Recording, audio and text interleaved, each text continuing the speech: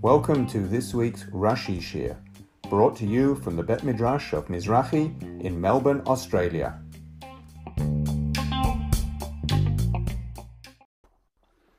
So good evening everyone, and welcome back to the Rashi Shir, which is still online because we are still in lockdown, but we are still learning Torah together. And we are up to Pasuk Kaf Aleph of Perek Kaf Chet.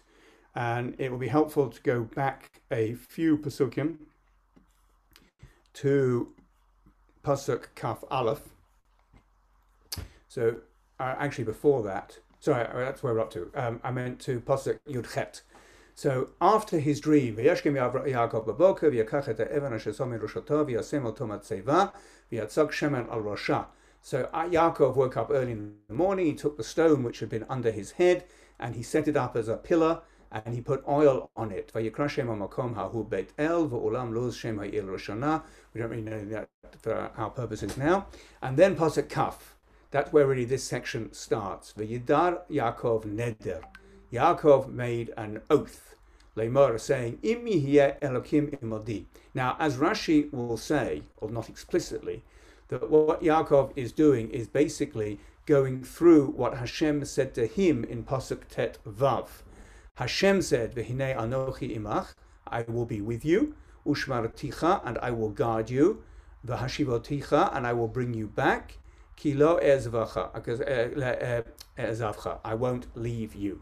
And now Yaakov basically says, if you do all those things, and Yaakov will sort of explain them one by one, then, well, we'll leave the then until a little bit later. So what he said in Pasuk Kaf was, if you be, Hashem will be with me, Yihye Elokim imadi, ushmarani, and he will guard me, like he said like Hashem said, ushmaticha, I will guard you. And then Yaakov said, v'natan li lechem le'echol ubeged le'elbosh. And Rashi went out of his way to say that's Yaakov's understanding of Hashem's promise, lo e'ezavcha, I will not leave you. And then Yaakov continues in Pasuk Kaf Aleph, and that's where we got to last week. And Pasuk Aleph, Kaf Aleph, he says, V'shavti v'shalom el beit avi, v'haya Hashem li lelokim. And I will return in peace. This is all part of if all these things happen, if I return in peace to the house of my father, v'haya Hashem li lelokim, and if Hashem is to me as a God. And then a little bit of a spoiler, but we're going to get there soon. Rashi would translate the first letter of the next pasuk as then. So if all these things have happened, then I will do such and such. But we're still in Pasuk Kaf Aleph going through what are all these things that need to happen. So the next one is V'shavti b'shalom. I will return in peace. Says Rashi, Kamo sha'amar li Hashem, just as Hashem said to me, V'hashivoticha el ha'adama, I will bring you back to the land, to the ground on which you're currently staying. So as part of Yaakov saying, if you keep all these promises, now by the way, we said last week that Yaakov is not saying that God wouldn't keep his promises, but we showed from Rashi at the beginning of Vayishlach that Yaakov is worried that Yaakov won't deserve that the promises will be kept. Because Yaakov himself, perhaps he will sin and lose merit, and therefore he can't rely on Hashem's promises. So that's why he's going through. If it turns out that these promises are fulfilled, then the following will happen. Now, interestingly, Yaakov has changed the word here slightly, or to be honest, he's changed the grammar. What I mean, he's changed the grammar. Hashem said, V'hashivoticha, I will bring you back. And he also said, Ushmarticha, I will guard you. And when Yaakov referred to that one, Ushmarticha, I will guard you, he said, V'shamreini, and you will guard me, just as Hashem said, I will guard you. So Yaakov uses, in that case, basically the same grammatical form as Hashem used. However, in this case, Hashem had said, V'hashivoticha, I will bring you back. I will cause you to return. It's a hifil. But Yaakov, he replaces that with the word in the kal, v'shavti, I will return. Not that Hashem will make me return. In other words, in this case, Rashi really highlights to us the distinction between Hashem's words, v'hashivoticha, and Yaakov's words, v'shavti, I will return, to show that Yaakov understands that an action that he will take is dependent on him. He understands that he has Bechira, he's read the Rambam, he knows Jewish philosophy, he understands that he has free will. So when it comes to Hashem looking after him, well, Hashem will look after him. But when it comes to Hashem bringing Yaakov back, Yaakov knows that it's up to him whether he comes back or not. And that's why instead of Yaakov saying, if you bring me back, rather he says here, v'shavti, and if I come back. In other words, I understand that the action will depend on me. And the point I'm making, I hope it's clear and I hope I'm not laboring it too much, is Rashi in his words here, when he says v'shavti corresponds to v'hashivoticha, Rashi is drawing our attention to this change of grammatical form and the fact that Yaakov is not saying, if Hashem brings me back, but rather, if I come back. Okay, the next thing that Yaakov says is b'shalom, in peace. If I come back, in peace. Now, Rashi explains what Yaakov means by peace. Shalem min hachet, shalo elmad midarche lavan. Shalom, in peace, or better still perhaps in completion or in perfection. All those words are the same in Hebrew, which tells us a lot about what we understand by peace. Peace is when the world is complete, when the world has reached a level of perfection. Also the word l'shalem, to pay someone back, comes from the same idea, because if you owe someone money and then you pay them back, you've completed the situation and you've rendered the respective bank accounts of you and the other person perfect. Anyway, says Rashi, what does it mean in peace? It means shalem min hachet, perfect in respect of sin or perfect from sin. Shalo elmad midarche lavan, but I will not learn from the ways of Lavan. So two things really that Rashi is rejecting that you might have thought shalom means. You might have thought shalom means unblemished, unattacked, not fighting with anybody. So perhaps the reason Rashi doesn't go down that road as to say b'shalom means as it usually does in peace, as in with no enemies, with nobody trying to hurt me, is because that's already been covered when Yaakov said in Pasuk Kav, Ushamarani, that you will guard me.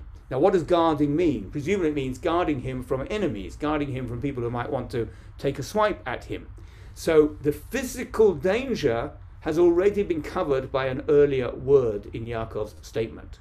So now shalom therefore cannot be a function of Hashem guarding him, because that's something else. So what does it mean? It means shalem min hachet. It means perfect on a spiritual level, not on a physical level. Now, in which case, straight away, we have the obvious question. I mentioned just before in the previous word that there's an issue of bechira, there's an issue of free will, that Yaakov always has free will. So how can Yaakov say to Hashem, please keep your promise and bring me back free from sin? So that's why Rashi has to qualify it. It doesn't mean that you make me perfect and you make me sin-free, because only I, Yaakov, can do that. But what you can help me with is shalo elmad midarche lavan, so that I do not learn, or that I will not learn, from the ways of Lavan. Interestingly, it's clear from Rashi that Yaakov knows that Lavan is going to be a very, very difficult customer. It's not clear how he knows that. It's not clear to what extent Lavan's evil ways are known to Rivka and Yitzchak, even Yitzchak and Rivka who sent him to Lavan's house. But Rashi has an understanding that Yaakov read the Chumash and he knows that Lavan is a trickster par excellence. And he's therefore worried that he will be tempted to learn from the ways of Lavan, and he asks Hashem to keep the promise that not that he will not sin, but he will not learn from the ways of Lavan. Now you might say that's also subject to Bechira. Whom you learn from, what you learn, is also up to you. I hear that, and maybe that's a slightly weak point in the way I'm trying to explain it, but at least you can ask Hashem not to put you in a situation where you learn from the wicked ways. It just occurs to me now, by the way, that one of the most famous Rashis in the whole Chumash is when Yaakov sends a message to Esav, and he says, Im Lavan Garti. At the end of the story, he's left Lavan's house. I'm jumping ahead a whole Sedra, and he says, I have dwelt with Lavan. And Rashi famously says Garti is an anagram of Taryag, Tov Reshut Gimel, meaning 613. So I dwelt with Im Lavan Garti, the Taryag mitzvot shamarti. I lived with Lavan, but I kept the 613 mitzvot. In other words, this promise was fulfilled, that Hashem arranged, that he made sure that he did not learn from the evil ways of Lavan. And now let me just move your screen so I can see if anyone wants to ask a question or make a comment. Then Rashi says on the words, V'haya Hashem li lelokim. Now, what does it mean that Hashem will be to me as a God? And the obvious problem is, well, Hashem is God for everyone, everywhere, under all conditions. So, and furthermore, no, furthermore. That was part of what Hashem said. Hashem said, I will be with you. Didn't say exactly that I will be with you as a God, although he had said that previously, as we will see in just a moment. So what does it mean that Hashem says, I will be to you for a God? How does Yaakov understand that? So Rashi is going to answer that question by giving the interpretation of what it means, V'haya Hashem li lelokim. And it means this, Sheyachol shemo alai mitechila v'ad sof. That he will cause his name to, as it were, rest on me from beginning to end. What does that mean? Shelo yimatzei pasul bazari. That no imperfection should be found amongst my children. And then we'll get to the next part of Rashi in just a moment. But so we have two things to say here. First of all, that number one, that Hashem will be to me for a God, means that his connection to Yaakov will be such that Yaakov's next generation, the children whom he raises, will all be, today we would say, on the derech. I think I've mentioned before, it's quite intriguing how Rashi mentions in a few places that Yaakov was desperately worried that he would have a child who didn't follow in his way. Now you can say it in a simple, there's a simple historical reason for that, because his grandfather had children who didn't follow in Abraham's ways. Yitzchak had a child who didn't follow in Yitzchak's ways. Yaakov wants to be the one who overcomes this burden. But more than that, as we said last week, Yaakov's function as the third generation of the Jewish people is to raise the first Jewish family. A family where everyone identifies as Jewish, again to use the modern parlance. And Yaakov is desperately scared at various times, as Rashi brings out, that that's not going to be fulfilled in him. And here we have, I think, the first reference to that fear of Yaakov's, and that if he has a child who is a psul, who is blemished, who is not following in Yaakov's ways, that will mean that Hashem is not Yaakov's God. Because V'haya Hashem li lelokim means Sheyachol shemo alai mitchila v'ad sof, that Hashem's name will rest on me. If Hashem is your God, then that means you have children who follow in your ways. Which means if you have children who don't follow in your ways, that's not a fulfillment of V'haya Hashem li lelokim. Now, how does Rashi get that idea? Where does this idea of Hashem being Yaakov's God come from? So it comes from this. Kamo shenei amar, as was said, Asher dibarti lach, which I said of you. Now, when did Hashem say that? Hashem said that in Pasuk Tet Vav, which is the key Pasuk. Let's look again at Pasuk Tet Vav. It's in the dream. Hashem is standing, as it were, at the top of the ladder, and Hashem says, V'hinei anochi imach, behold, I am with you. Yaakov's asked for that to be fulfilled. Ushmarticha, and I will guard you. Yaakov's asked for that to be fulfilled. B'chol asher telech, wherever you go. V'hashivoticha, and I will bring you back. Yaakov's asked for that to be fulfilled. El ha'adama hazot, ki lo e'ezavcha, because I will not leave you or abandon you. Yaakov's asked for that to be fulfilled, according to Rashi, in the form of the bread and the food to eat and the clothes to wear. Ad asher imasiti et asher dibarti lach. Now, problem. Yaakov adds another element, which isn't in the original bracha. namely, V'haya Hashem li le'elokim, Hashem will be to me for a God. Says Rashi, it is in the original bracha. Says Rashi, that is the fulfillment of the last words of Hashem, Asher ad asher asiti et asher dibarti lach. What I said about you. And Rashi there in Tet Vav, first of all translated lach as about you, not what I said to you, but what I said about you. And Rashi explained that referred to what Hashem said to Avraham about Yaakov. Well, to be precise, about part of Yitzchak's children. Hashem said to Avraham, you'll have a son called Yitzchak, and in Yitzchak, but Yitzchak, Yikaracha Lizera, the descendants will be called after you in Yitzchak, i.e. part of Yitzchak. Which part of Yitzchak? Yaakov. So Yaakov's descendants will all be fitting great-grandchildren of Avraham. That is what Rashi explained in Tet Vav as meaning Asher Dibarti Lach. And now Rashi says that this new idea that Yaakov introduces as something that Hashem has promised him is not a new idea at all. It was there in the previous pasuk. So again, V'haya Hashem li le'elokim, which means that none of my children will be found to be pasul. Kamo shene'emar, as was said in pasuk Tet Vav, Asher Dibarti Lach, which I said about you. And then Rashi now explains again what that refers to. And he says, V'havtacha zu hivtiach la'Avraham. This promise was promised to Avraham. Shneimar, as it says in Avraham, in Bereshit Yud Zayin Zayin, Lehiyot lecha lelokim ulezaracha acharecha. Hashem said to Avraham that he would be to him for a God and to his descendants after him, implying that if the descendants fulfill the legacy of Abraham, if they keep in Abraham's ways, then that's what it means that Hashem will be to you as a God. So, now we can put all this together.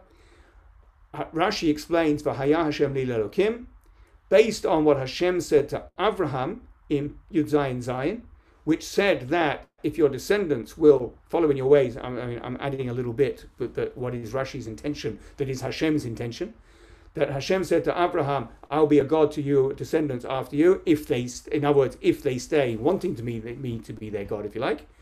Yaakov now interprets, or Rashi says that's the meaning of the last words of Hashem in Tet Vav, which is then used by Yaakov when he says, I hope all these promises come true. He transfers Asher Dibarti Lach, and he represents it as V'haya Hashem li le'elokim, and for Yaakov it means that all of his children will be fitting to have Hashem as their God. That is what the way Rashi explains, the way Yaakov explains his own version of the brachot that Hashem gave him. Okay. Now we can go to what happens next, because what happens next in Pasuk Kaf Bet is Yaakov concludes his words with V'ha'even hazot, and this stone asher samti matseva, which I have set up as a pillar, Yihiyeh bet Elokim, will be a house of God. V'chol asher titein li, and everything that you give me, aser asirena lach. I will take Maisa, I will take a tenth and give it to you. Okay, let's look at the first Rashi. It's a good place to start. V'ha'even hazot, kach tefaresh vav zu shel v'ha'even. This is how you explain this vav of v'ha'even. Namely, im ta'aseh li et eila, if you do this for me, ani e'eseh zot, I will do this. The point is this. It's one of those many, many issues caused by the multiple uses of the letter Vav. And one of the reasons I wanted to go back to Pasuk Kaf is because we will see that Yaakov makes a vow at the beginning of Pasuk Kaf, and he says, if you do this, and this, and this, and this, and this, and this, each of them is introduced by a Vav. So if you are with me, and you guard me, and you give me food and clothes, Pasuk Kaf Aleph, and I come back, and you are my God, And then Pasuk Kaf Bet says, and this stone. Now, without Rashi, you might get confused. And you might think, V'ha'even hazot asher samti matzeva yeh bet Elokim is part of the conditions, is part of what Yaakov is asking to happen in order for something else to happen. So Rashi says, the something else to happen is V'ha'even hazot. As he puts it in Rashi's words, if you do this for me, then I will do this for you. So in English, we would use the word then. But in Hebrew, in classical Hebrew, we just use the letter Vav. And it's not clear if it means and, as like another part of the list, or it's the then clause coming into operation. Says Rashi, it's the then. So everything up till now has been if, and V'ha'even hazot means then, if you do all those things, then this stone, etc. We'll see what the etc. is in a moment. So, without Rashi, we would have wondered where V'ha'even fits. Now, we probably would have assumed that there'd be an end to the list somewhere, but we might have thought it would be at the next place. We might have thought the next Vav, V'chol asher titein li aseh aseren alach. We might have thought that's where the then clause begins. So we might have read it as, if you are my God, and if you guard me, and if you feed me, and if you bring me back, and if you are my God, and if this stone becomes a matzeva, then I will give you a tenth of everything I have. Says Rashi, that's not how you read it.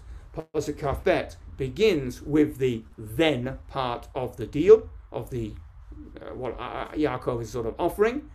But he says, then this stone will be a matzeva, it will be Bet Elokim. Now, just by the way, before we understand what Bet Elokim is, what's the big deal about Yaakov saying, I will give you Maaseh, I will give you a tenth of what I have? Now, this question is predicated on the basic idea that the Avot kept the mitzvot. Maybe they kept all of them, maybe they kept some of them, maybe they kept the positives, not the negatives. That's the Maharal's explanation. But let's assume that Yaakov kept Maaseh. Rashi has said that Esav asked Yitzchak a tricky question about Maaseh, so it sounds like it was a thing to do. And if it's a thing to do, it's a chiyuv, it's an obligation, how can Yaakov say, I will give you Maaseh? Wow, if you do all these things for me, I will give you Maaseh. So perhaps the answer is based on V'chol asher titein li. Yaakov says, everything that you give me, I will give a tenth. Now that is way over and above the mitzvah, the requirement of Maaseh. Maaseh is only given from produce and only certain produce.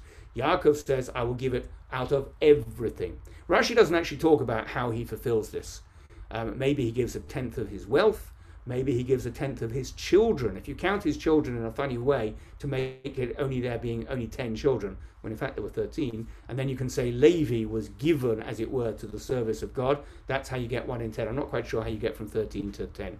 Anyway, that might explain why Yaakov says, I will not just give Maaseh in a regular way, but I'll give you Maaseh v'chol asher titein li. Everything that you give to me, I will give Maaseh from.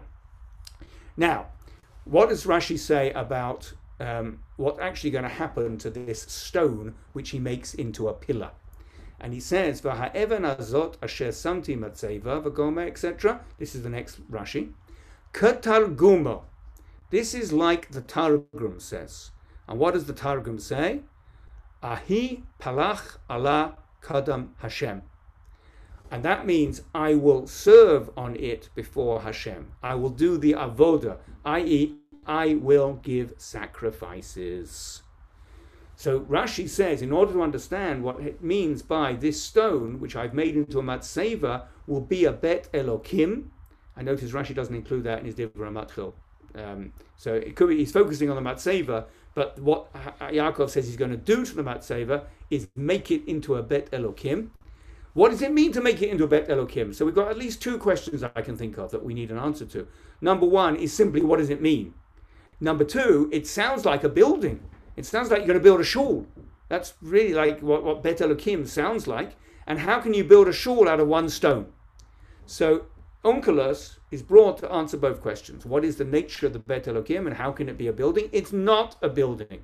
Yehieh Bet Elokim means I will do the avodah there before Hashem, in front of Hashem. Not that it will be the house of Hashem, but I will make it in a very mini way, like a sort of Bet Mikdash, in that I will offer sacrifices on this stone. And says Rashi, just in case you didn't get the point, and that's what he did when he returned from Padan Aram. Kasha Amar Lo, when Hashem said to him, Kum alei Beit El, when Hashem said to him, no, it's time for you to go to Beit El, he said that in Perek Lamed Hey. Ma ne'emar sham, what is said there? V'yatsev Yaakov matzeva v'yaseich alecha nesech. Yaakov set up a matzeva and he poured on it libations. So there is a slight problem where it says here, Vayatsev Yaakov matzeva. Yaakov set up a matzeva. You have to read it as Yaakov had already set up the matzeva. Here, when he had the dream, he set up the matzeva, he went away, he came back, and he offered on that matzeva. Whereas the pasuk in Lamed Hey Yud Daled sounds like he set it up on his return. So you have to read Vayatsev as Yaakov had already set up the matzeva.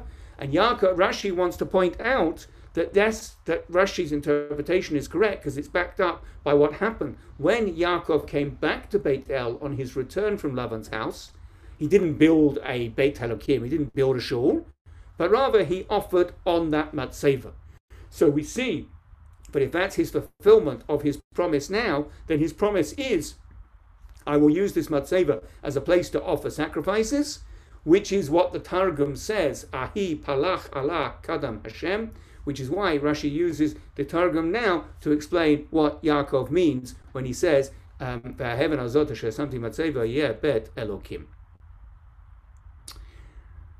if you look at Perek Lamed Aleph, Pasuk Yud Gimel,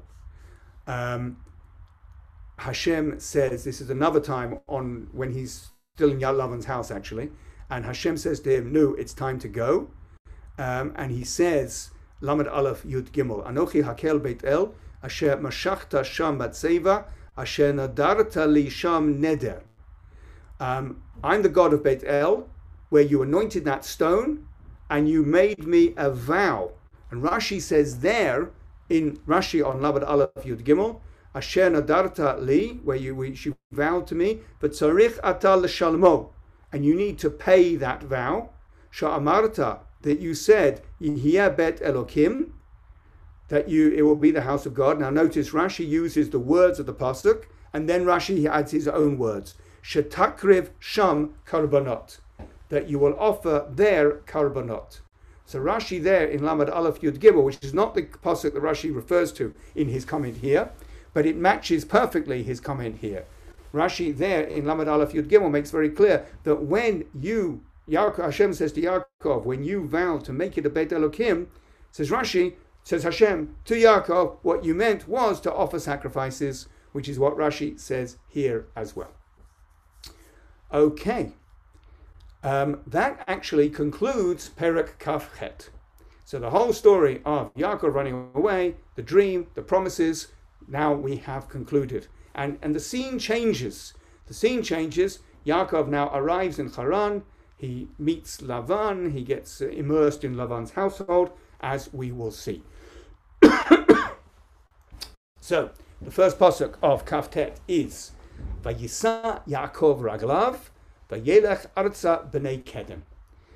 Yaakov lifted up his feet, and he went to the land of the people of the east. So Rashi straight away says something about Vayisa Yaakov Raglav. Says Rashi, Misha Nitbaser Basura Tova, having been informed of this good news, Shehuftach B'Shmira, that he was assured, he was promised that he would be looked after, Nasa Libo et Raglav, his heart lifted up his feet, V'nasa Kal Lalechet, and it became easy to journey. Kach Meforish Bereshit Rabbah. This is what is explained in the Midrash in Bereshit Rabbah. What is the question? I think the question is quite straightforward. What is the meaning of this idiom? Vayisa Yaakov Raglav. Yaakov lifted up his feet. Now, if we can sort of split up different parts of the body and anthropomorphize each of them, the Yaakov, the main part of the body, is not the one that normally lifts up the feet. It's normally the feet lift up the rest of the body. The feet move and the body goes along with it. So we have an odd phrase, and I haven't checked, but it could well be that it doesn't occur elsewhere in Chumash, that Yaakov's lifted up his feet rather than his feet lifting up him. So why does it say he lifted up his feet? You can also ask the question, why does it bother to say anything at all? It could have just said he went. But so what's this Vayisai Yaakov Raglav? So Rashi has answered, if you like, both questions, why we need to say it and what it means. It means that because he had this good news that Hashem promised to look after him, Nasa libo et raglav, his heart was able to lift up his feet rather than the other way round, Vanasa kala lechet, and it became easy for him to go. So then we get to Pasuk Bet, Vayar, and he saw, V'hinei be'er basadeh, behold, there was a well in the field, V'hinei sham shalosha edrei tzon, and behold, there were there 3 flocks of the herd, Rovtzim aleha, crouching by it, Ki min ha'be'er hahi, because from that well, Yashku ha'adarim, they would make the flocks drink, V'ha'even gedola al pi ha'be'er, and there was a big stone on the mouth of the well. Okay, so we have a few pasukim which is going to deal with this well and stone. By the way, there's a lot of stones which play key parts in Yaakov's life. We saw the stones that he put around his head, which turned into one stone according to Rashi. And now we have another stone which plays a significant role. And at the end of Parshat Vayetze, when he leaves Lavan, they make a pile of stones. There's a lot of stones. Anyway, there's also this business about the stone on the well. And as I said, it's going to take up a few pasukim. And Rashi is going to have a lot to say on the subject of grammar. And many of the Rashis that we're going to come across are grammar related, as is the first one. So, the pasuk says, Min habe'er hahi yashku ha'adarim. From that well, yashku ha'adarim. Let's look at Rashi straight away on yashku ha'adarim. Mashkim haroim et ha'adarim.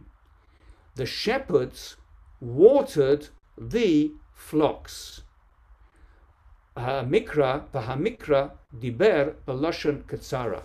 And the pasuk speaks in an abbreviated fashion. Rashi has fixed 2 problems. The first is the tense of yashku, and the second is the subject of yashku. In fact, let's deal with the second one first. The subject of yashku is not there in the pasuk. They made the flocks drink. Who made the flocks drink? So Rashi's added the word haroim. The shepherds made the flocks drink.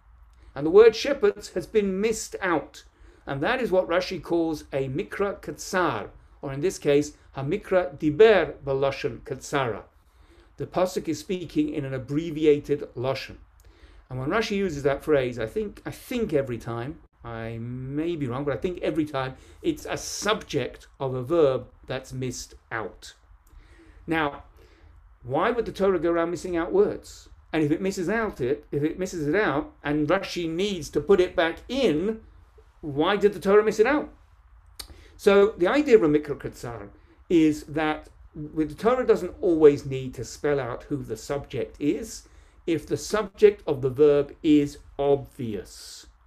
But Rashi is not the Torah. Rashi is helping us understand the Torah. So even if the subject of the verb is obvious, it won't hurt Rashi to point it out. Now, if the subject of the verb were not obvious, then the Torah wouldn't have missed it out.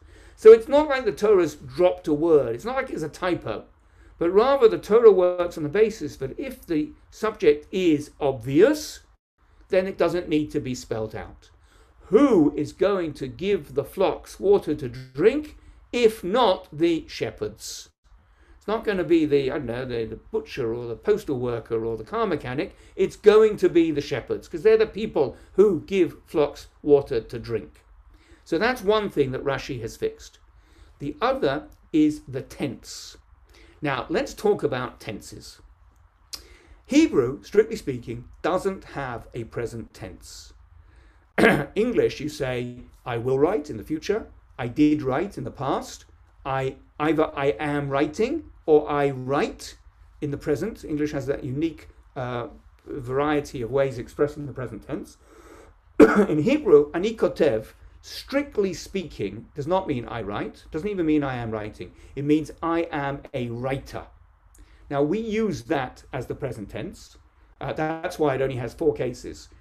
Present and plural, singular and plural, masculine and feminine, whereas a verb has at least 6 cases. I, you, he, she, we, they, you, plural, masculine, you, plural, feminine, they, plural, masculine, they, plural, feminine, more than 6.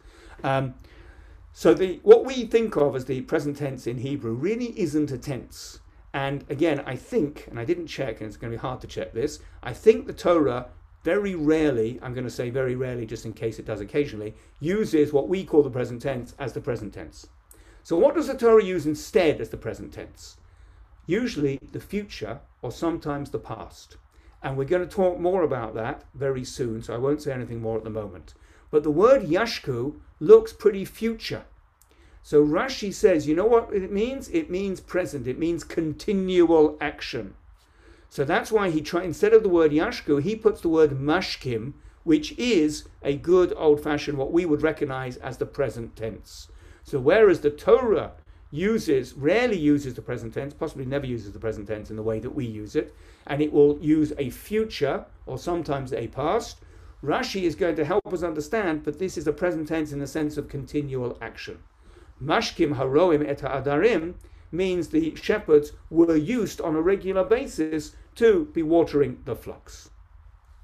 So, next comment, next pasuk Gimel. V'ne'esfu shama kol ha'adarim, and all the flocks gathered there. V'galalu, now Rashi's going to talk about the tense of that word, so I'll just say they rolled, but without being precise about the tense. Et ha'even, the stone, me'al pi ha'be'er, from off the face of the mouth of the well. V'hishku, and they watered, et hatzon, the flock. V'heshivu et ha'even, and they put back the stone, al pi ha'be'er limkomo, on the top of the well, back in its place. So the flocks gathered, then they rolled off the stone, which released, if you like, the water in the well. They gave water to their flocks, they put the stone back, and then they went away. That was what they did. We don't yet know why. That's going to come out. So let's see what Rashi says. Rashi says, V'ne'esvu, ragilim hayu leheasef. They were accustomed to gather. Lafi shahaita ha'even gedolah, because the stone was big. Now, in those 7 words, there's actually a lot of powerful stuff in Rashi, which we have to explain. And the first point is another reference to the issue of tenses. The ne'esfu is past tense. You could read it as a one-off action. They gathered their flocks, so literally the flocks were gathered. On that particular afternoon, when Yaakov comes by, the flocks were gathered. Rashi says, no, that's not what it means. Ragilim hayu leheasef. They were accustomed to gather. It was something they did on a regular basis. We would actually call that, if we're interested in the precise names of tenses, imperfect. It's an action that happened and continued to happen, and it hasn't finished happening. They gathered today, you know what, they're still going to gather tomorrow, and they're going to gather the day after. That's why it's an action that hasn't yet been finished. It's a habitualization that they had. Don't think of ne'esfu as a one-off, they gathered on that particular occasion, but it's important for Rashi, as part of his explaining of the whole process, that they did it on a regular basis. And he expresses that by saying, Regilim hayu leheasef. Why did they gather? Lafi shahaita ha'even gedolah, because the stone was big. Now, spoiler alert here, basically what they're going to say, and Rashi's going to make clear, is this stone was a brilliant security device, because it was so heavy that one of the shepherds on their own, or one group of shepherds maybe, with one flock, could not remove it. It could only be removed when all the shepherds had gathered together because it was so big. And one shepherd couldn't remove it himself, so one shepherd couldn't get to the well on his own and get all the water. So in order to make sure that no shepherd or no groups of shepherds for each flock took more than their fair share of water, they had this system of a very heavy stone which could only be rolled off by a lot of shepherds together. Clever. Now Rashi's done two things. Now this story might be familiar and we might realize, but the whole point is they can't move the stone by themselves, but it's actually Rashi who spells it out for us. Rashi has explained why the Torah tells us in Pasuk Bet that there was a big stone on the well. He tells us that Yaakov arrives and there's a well and there's shepherds and there's flocks and there's a big stone. Now the Torah is not a history book. The Torah doesn't need to tell us extraneous details, which means if there is a detail, it's not extraneous. So why do we need to be told there was a big stone on the well? Says Rashi, that's the whole reason that the shepherds were gathered at that particular time. So when the Pasuk said, V'ha'even gedola al pi ha'be'er, at the end of Pasuk Bet, that wasn't an extraneous detail. On the contrary, that was the key to understanding the whole process that Yaakov now witnessed and got involved in. Which brings me to the next point. Again, spoiler alert, but it's going to be Yaakov all by himself is going to remove the stone. This is a big deal. It's amazing that Yaakov can do that all by himself. Now, why is it amazing? Because normally it was a stone that could only be removed by either three shepherds or three groups of shepherds. I keep saying that because it's not clear how many shepherds there were to each flock. But one flock's worth of shepherds, whether it was one or a group, couldn't move that stone. Only 3 flocks worth of shepherds. So it's an amazing thing that Yaakov could do it all by himself. Just by the way, I'll mention here, you think Yaakov sits in yeshiva all day, he's a bit nebuchi, a bit of a weakling. Turns out he's not. He's as strong as a whole multitude of shepherds put together. That is only going to be apparent if it was a big stone that couldn't be rolled off by a single person. So Rashi has to say it here, that the whole reason all the shepherds were gathering together was because the stone was so big. So Rashi is setting us up to appreciate how amazing it is when Yaakov will be able to remove the stone himself. So now we come on to V'galalu, and they rolled. Says Rashi, V'golalim. What has he done? He's put it into the present tense. So V'golalim, technically speaking, means they are rollers, but we'll understand it in the present tense as we do. V'targumo umagandrin, and the Targum is umagandrin, which, for those who understand Aramaic grammar, which I suspect is not very many of us, and it's not me, but is in the present tense. So the Targum translates v'gololo as a present tense verb.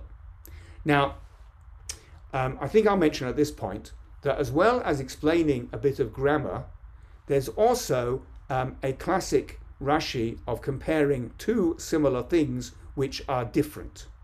Because the word galalu appears again in Pasuk Chet.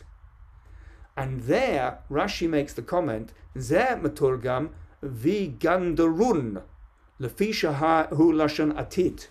And there it has a different translation in the Aramaic. It's a different part of the verb because it's in the future. So we have the word v'galalu in Pasuk Gimel, and we have the word v'galalu in Pasuk Chet. Same word, different Targum, because different grammatical implication. So although this is a grammar Rashi, at its heart it's a classic Rashi. Two things look the same, but actually there's a difference between them that Rashi explains. In Hebrew, you won't notice the difference. In Aramaic, you will, which is why he brings the Aramaic translation on both occasions, in Pasuk Gimel and Pasuk Chet, to show that they are different. So, having said this is actually present tense, then Rashi gives his general rule, which actually he said elsewhere, in Perek Kaf Daled Pasuk Mem Hey, for instance.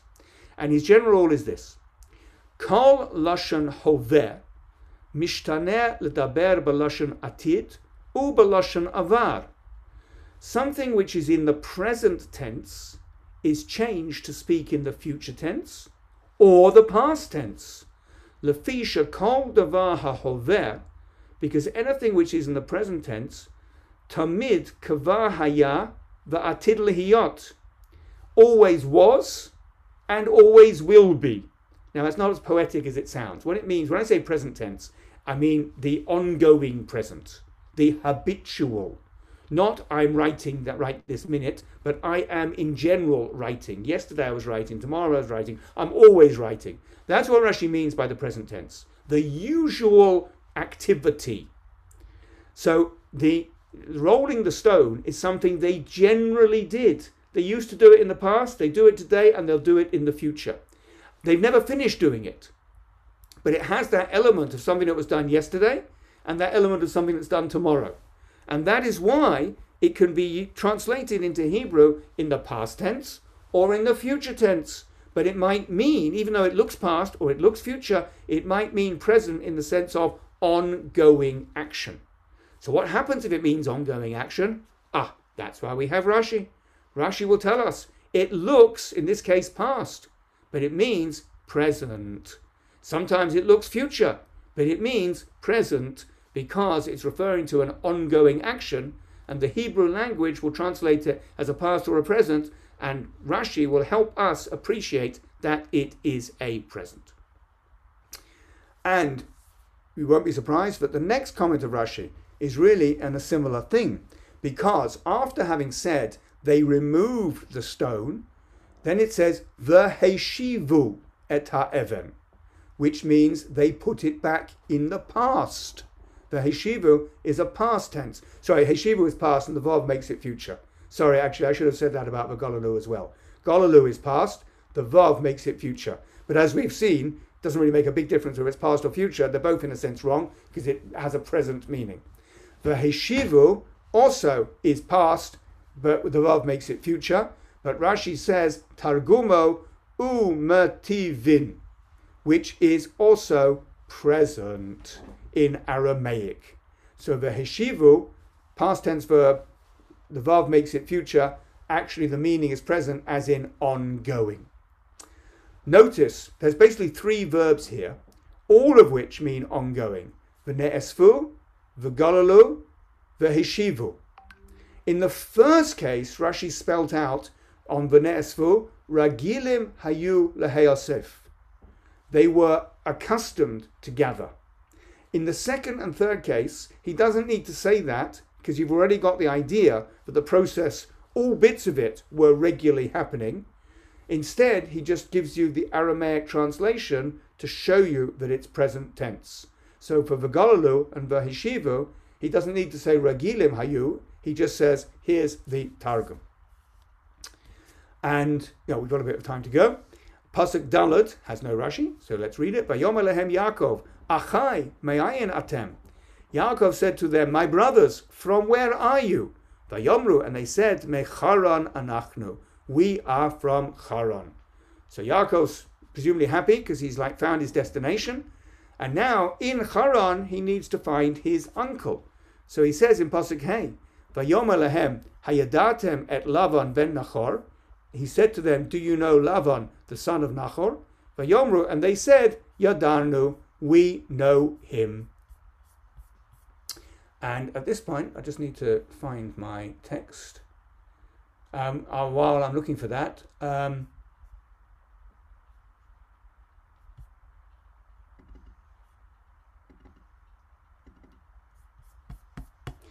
I think we said last time when Yaakov, when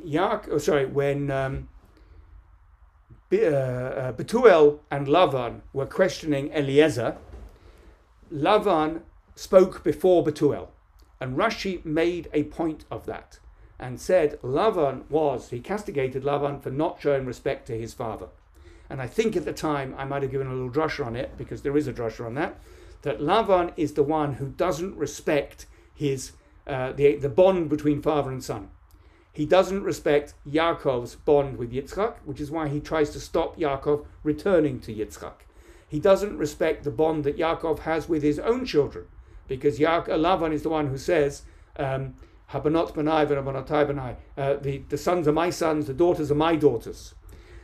Lavan is never referred to as Lavan ben Betuel in the entire Chumash, except in one place where it's Yitzchak who refers to him as that.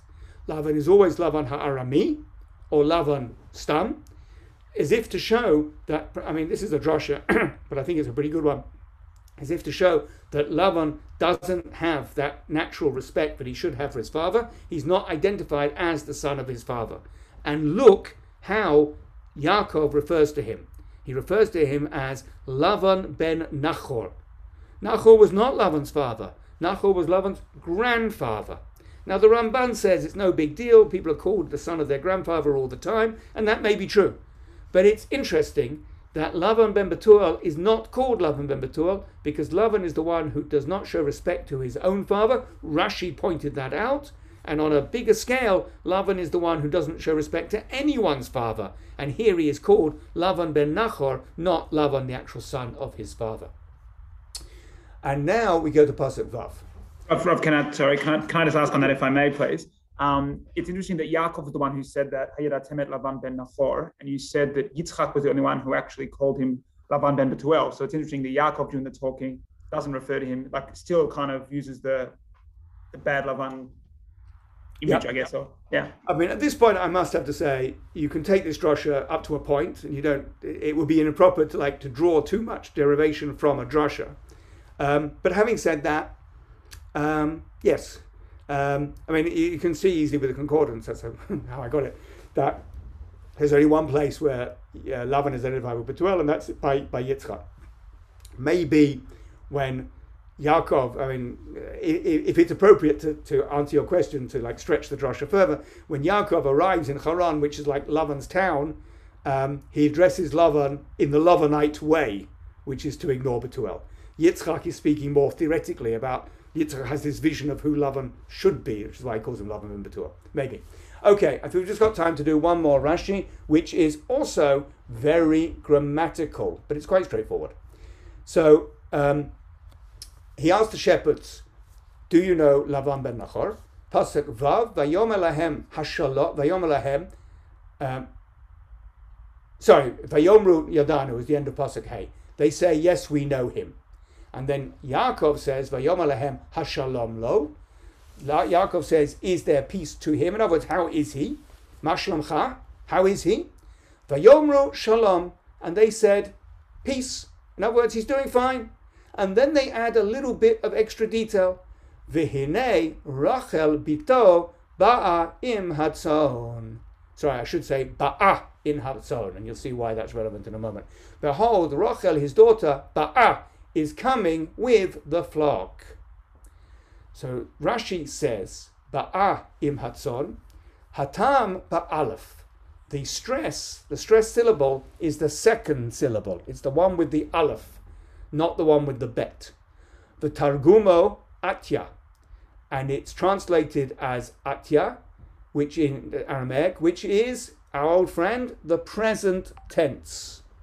For Rachel Ba'a, and the next time where it says Rachel comes, or Rachel had come, Hatam Lamala Babet. That is, sorry, I didn't check, it's a few Pesukim hence, a couple of, not very many, it's about 3 Pesukim hence, where it says Rachel had come, but it's the same word, Bet Aleph Hey. It's got the same vowels, Ba'a, but it's pronounced very slightly differently with the stress on the first syllable, on the bet. The Targumo Atat, and there it's translated with the Targum Atat, which is past tense. Harishon Loshon Osa, V'hasheni Loshon Asta. The first one, Ba'a, I'm stressing the differentiation in pronunciation, is present as in ongoing tense, or she is coming. And the second one, Ba'a, is past tense. She has already done something. The problem is quite simple. In Hebrew, if you have a 2-letter root, like Ba, Bet Aleph, which means to come, the third person singular feminine is the same in the present tense and in the past tense. Almost the same. Ba'aha, bet aleph hey, will be the same word, whether it means she is coming or she has come. But there is a difference between the two, and that is where you put the accent. Do you say ba'a, which means she is coming, or ba'a, which means she has come? That is why, by the way, when a Bal Korah is reading from the Sefer Torah, we correct him if he makes a mistake. And he makes a mistake if he changes the meaning of a word. And that normally doesn't mean he gets the note wrong, or even he puts the note in the wrong place. But sometimes putting the note in the wrong place can change the meaning of the word. This is such a case. So again, I can say, but this is a Rashi teaching you grammar, but it's also what I would call this classic Rashi of distinguishing between two things that look the same but are a bit different. When Rachel actually comes, we read V'Rachel ba'a, and here we're reading V'hinei Rachel bito ba'a. Looks the same, but it's different, and Rashi is telling you it's different. Rashi quotes the Targum to show you that it's different, and Rashi explains the grammatical point, which, by the way, he's explained elsewhere earlier on in the Chumash, in Perek Tetvav. But he makes the point that because the word bet aleph hey could mean she is coming or she has come, Rashi tells you the way to distinguish between the two. Ba'a means she is coming, ba'a means she has come. And we will stop there, and next week in Yetz Hashem we will see what Yaakov says to the shepherds. We'll also talk about why he says it to the shepherds, and then we'll talk about him meeting the love of his life and what happens there when he meets Rachel. So I will say thank you very much for your attention. Yetz Hashem, I will see you next week. Thank you, Rabbi. Thank you so much. Thank you.